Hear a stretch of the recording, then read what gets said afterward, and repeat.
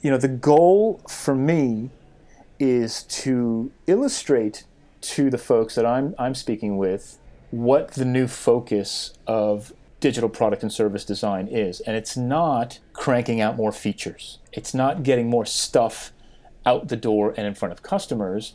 It's having a meaningful impact on customer behavior. And the beauty of digital is that you can measure that. There is an objective measure of that impact. And that is the new definition of success. And that is the new definition of done.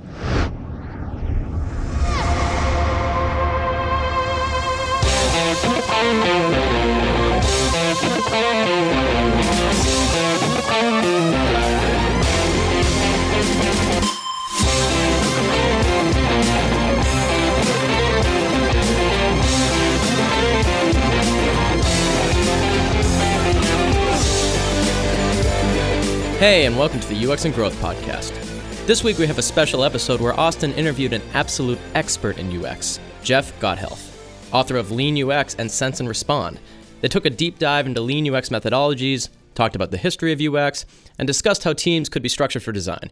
It's packed full with great advice and thoughts. We really think you're going to love it. So without further ado, here's Jeff Gothelf. So I am super thrilled today to be joined by an awesome guest. I'm joined today by Jeff Gothelf. He's a UX thought leader, a keynote speaker, and author of 2 books, Lean UX, the first of which, and it's a staple in the UX community now. You've probably heard of it. And a forthcoming book, Sense and Respond, which is due out this year. He has upcoming workshops in places like New York, Tokyo, Richmond, Toronto, and Denver. And I have to say he's truly one of the guys that I respect and admire the most, and I'm thrilled to have him on the show today. We've got a lot to talk about in a short amount of time, so I'm sure that it's going to be jam-packed with some awesome insights. Jeff, thanks for coming on today. My pleasure, Austin. That was a killer intro. Thanks so much. I'm excited to talk about all this stuff. Yeah, awesome. So I have to ask you, You've been involved in UX for a long time, and now you're probably one of the first people that people think of when they think of UX. You're almost directly associated with the profession. How have you seen the field of UX change over the 20 years that you've been in it? I know that you did your first user research session 20 years ago, like before it was even cool, right? it certainly was. It was becoming more cool at the time, but people have been doing it for a while. But I mean, look, it's been an amazing roughly 20 years, rounding up just a little bit, but to make myself feel a little bit better. But yeah, it's been really interesting. When I started my career in the late 90s, it's a completely different world, right? It was a brand new medium, a brand new channel, and really it was much more of a marketing and broadcasting channel. It wasn't necessarily a two-way communication stream. It was brochureware. That's what we built. We built digital brochures for companies back then. And so the real challenge, not that challenge has evaporated, 20 years later, but the biggest challenge back then was information architecture and findability. Really, that was like, how do you structure this content in a way that people can find in a medium that they've never experienced before or have had very little exposure to? And so everything that we did back then was heavy information architecture, more so than interaction design, because there was very little interaction. There's very little two-way interaction. It was more click and read and click and read and click and read, and so my career began as an information architect, working on big content sites and working for clients to make them understand why structuring their content in ways other than their org chart made more sense for their customers, for their readers, for people who are looking for them online.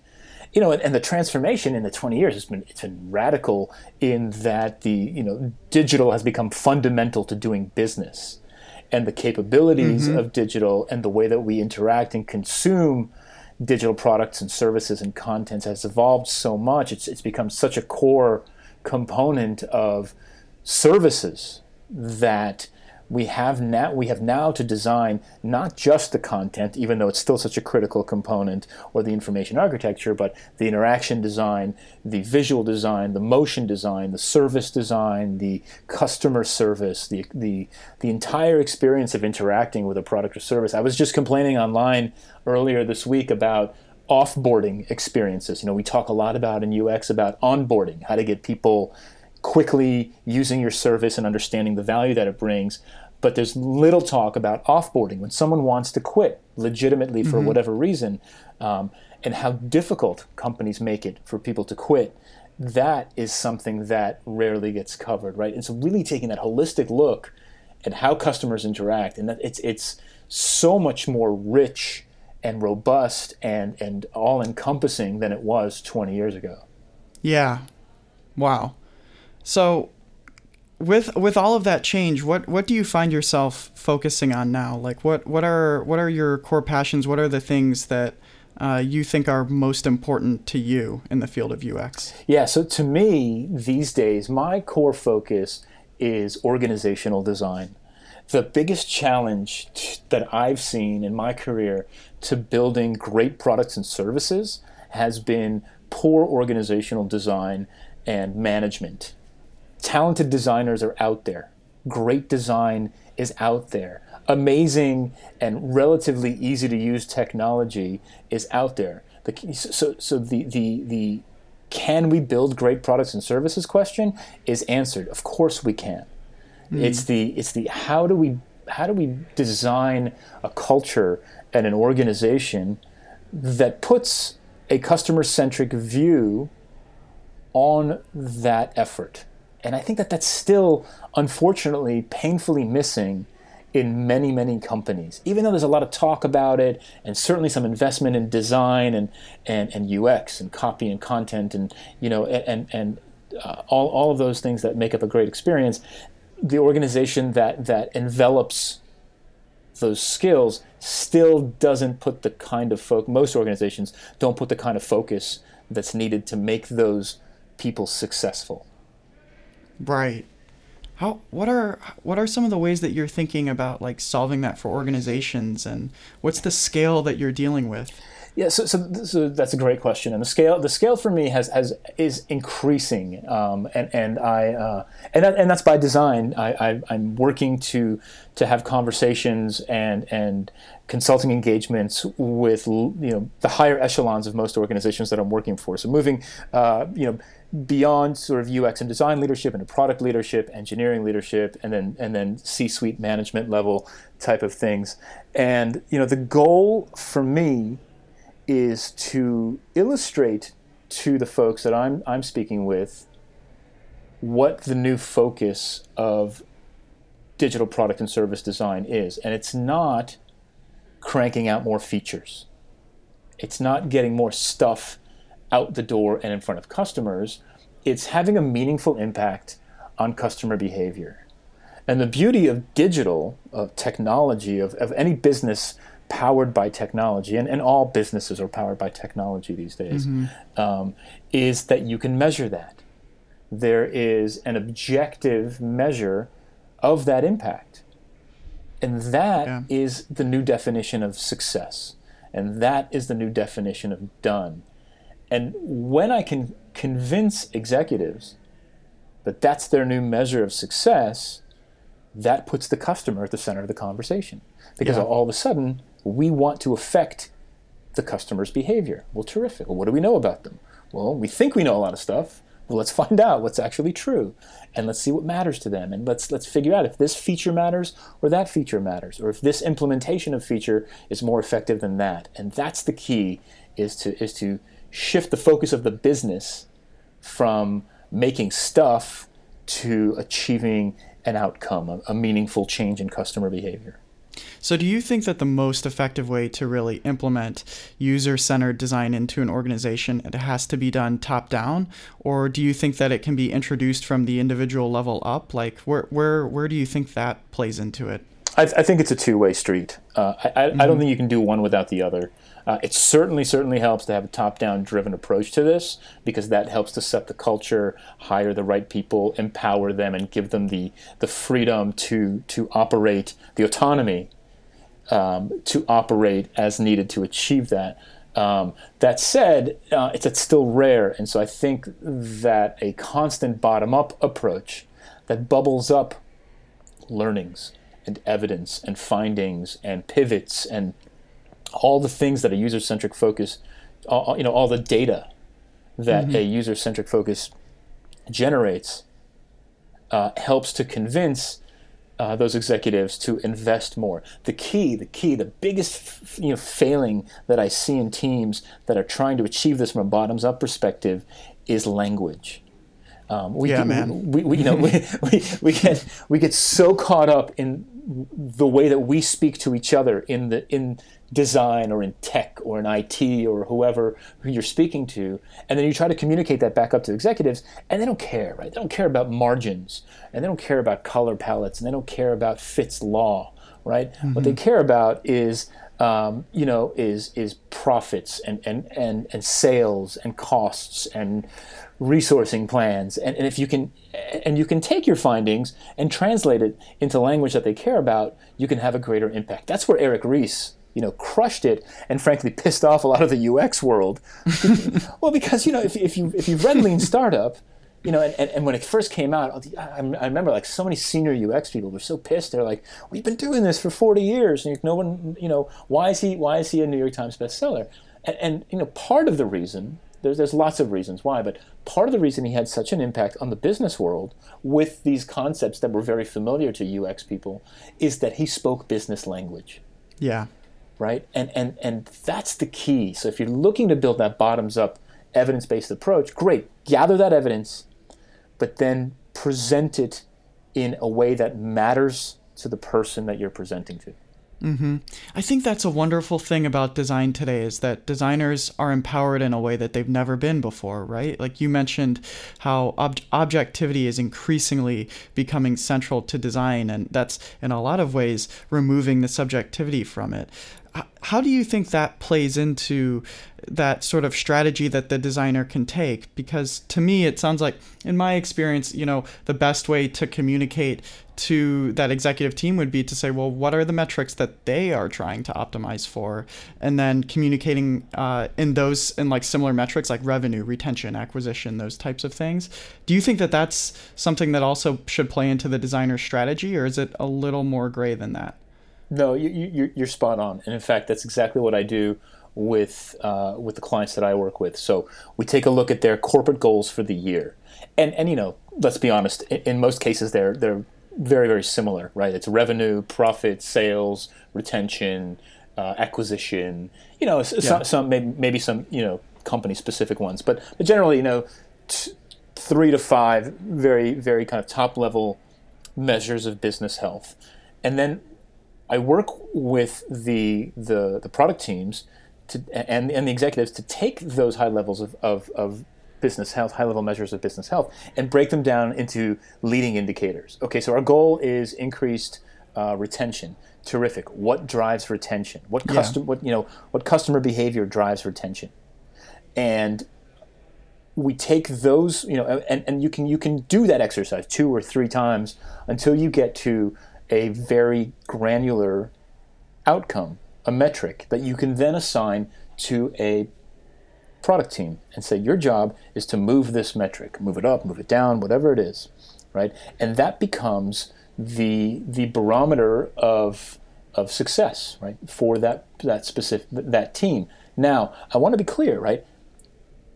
That's all we've done at this point is we've assigned an initiative to a team, right? And given them a clear success metric, right? The success is when we get more people renewing their subscription after the 3rd month, right? Then, that's if we've increased that by 20%, that is your measure of success.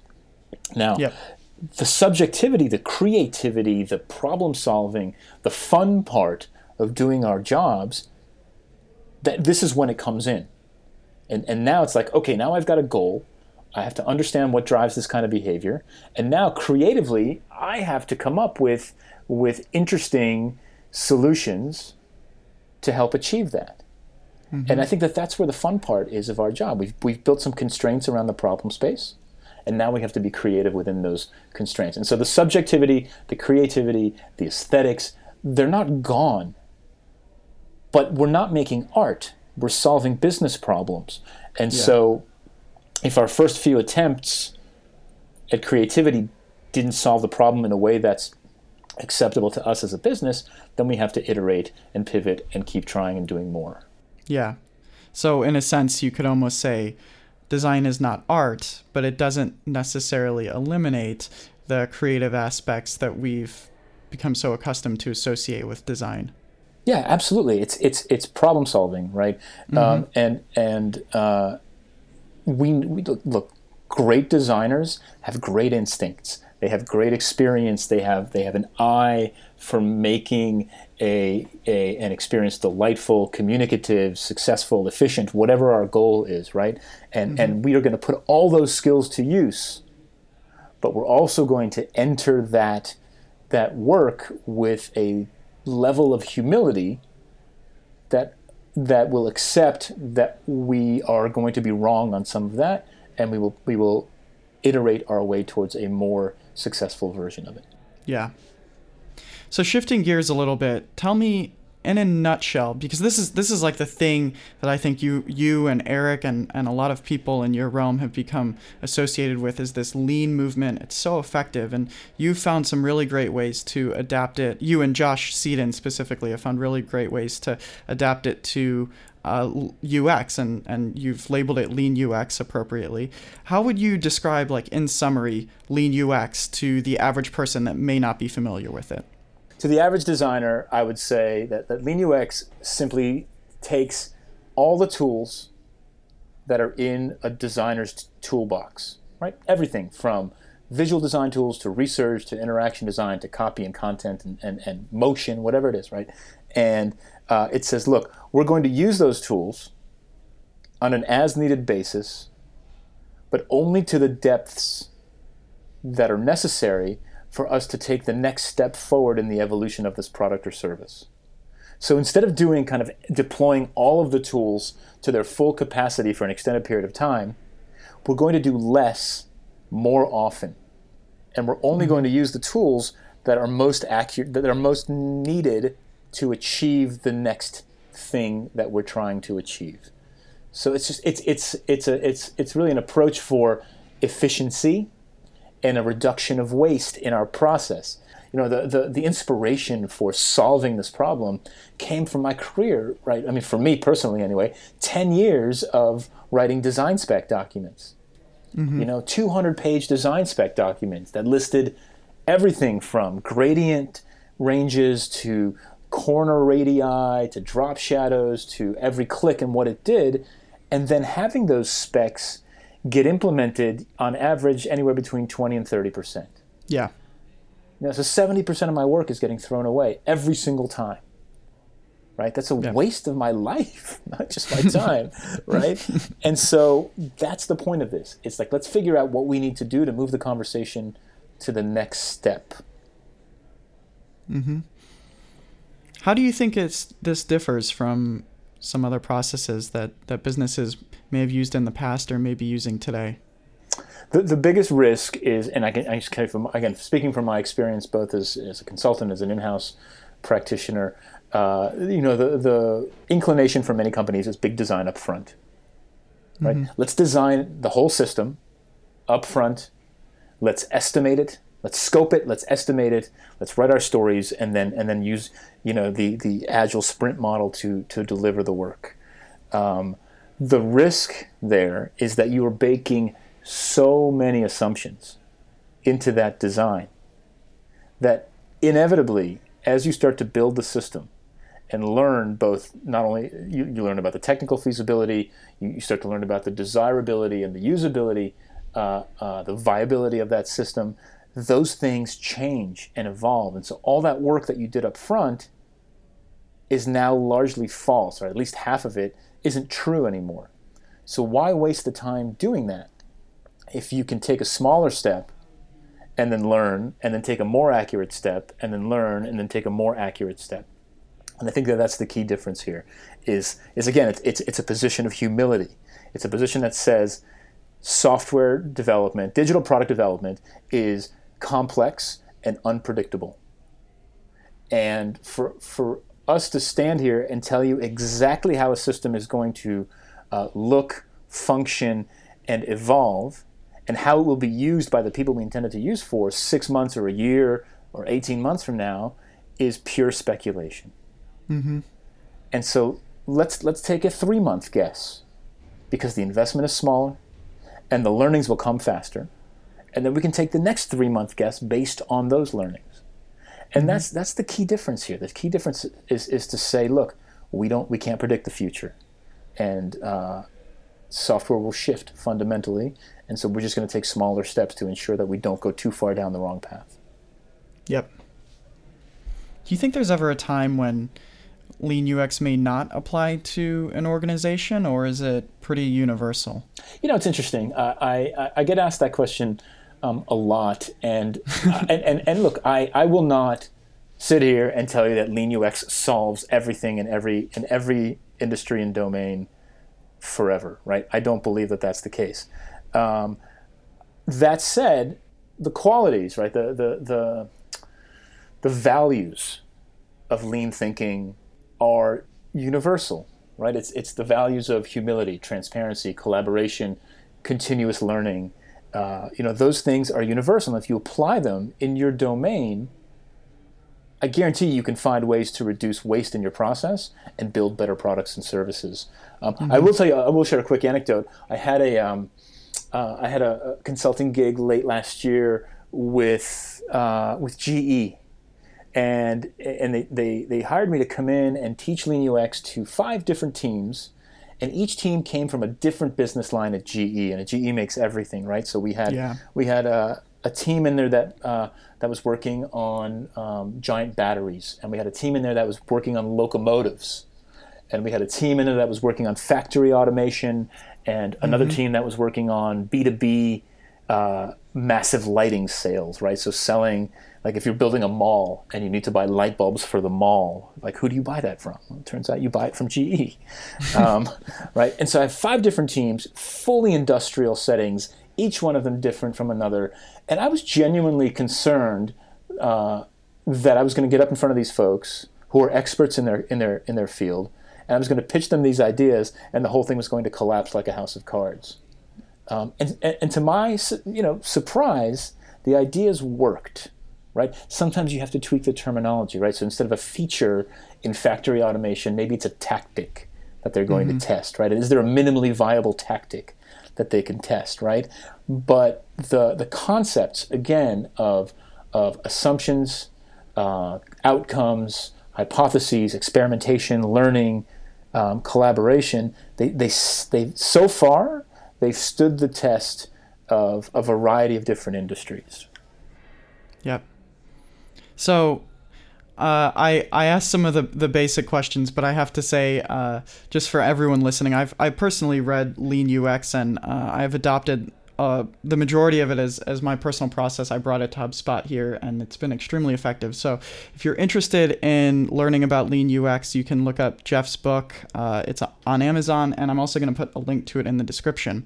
But Jeff, you've got another book coming out that seems like it kind of accompanies these ideas, but there isn't too much information about it. It's called Sense and Respond, and I think you might be holding it close to your chest, but I want to ask you, what are some of the core components behind this book? Sure. So the only reason that there hasn't been a lot of stuff out on it is because we've been writing it. But you have to do that? You have to write a book before you can talk about it? I wish you didn't have to write it, but you do. And we're close.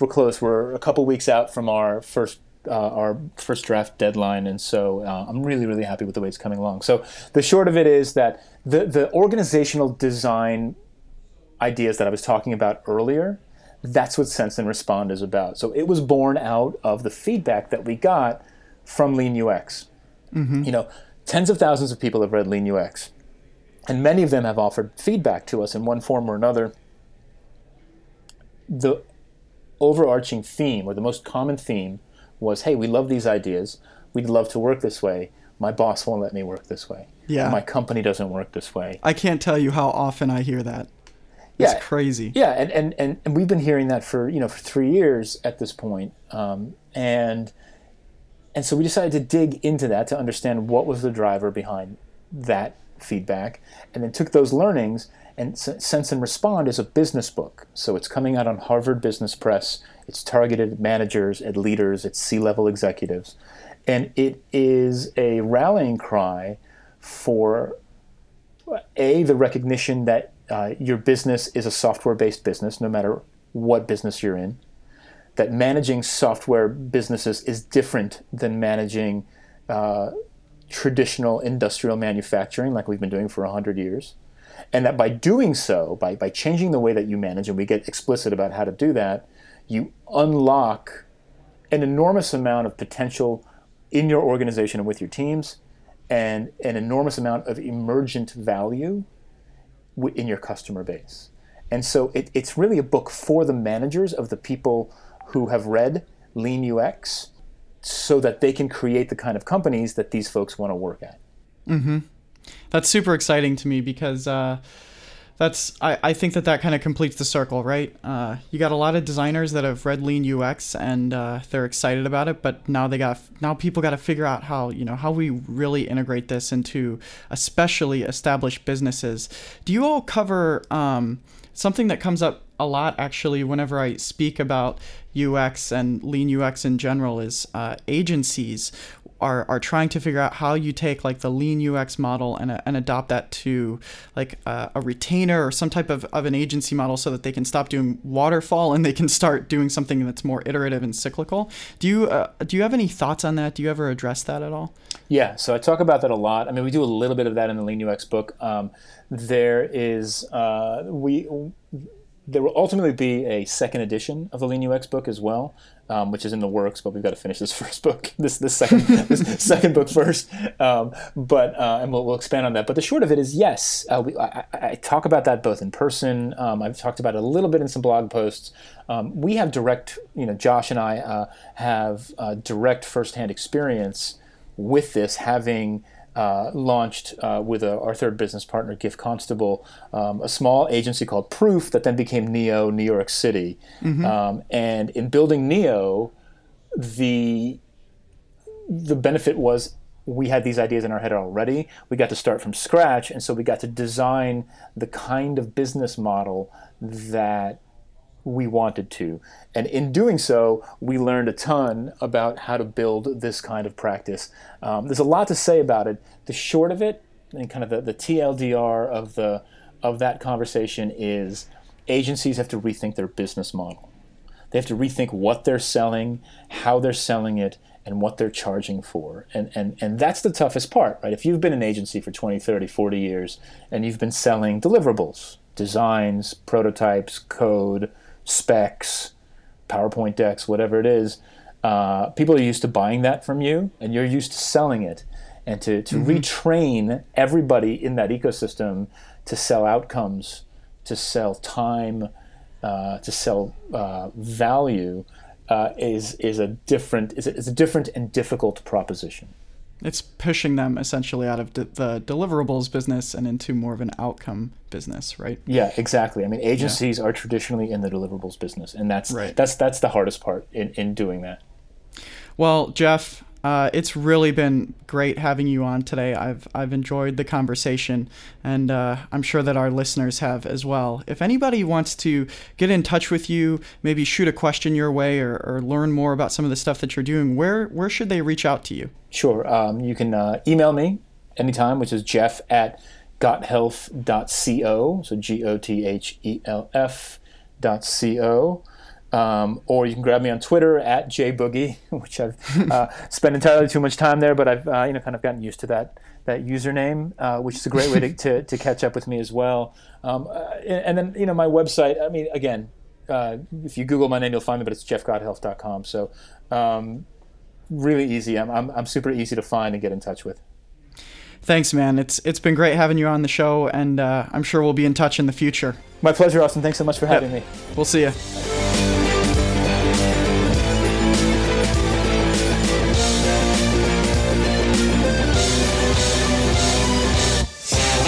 Bye.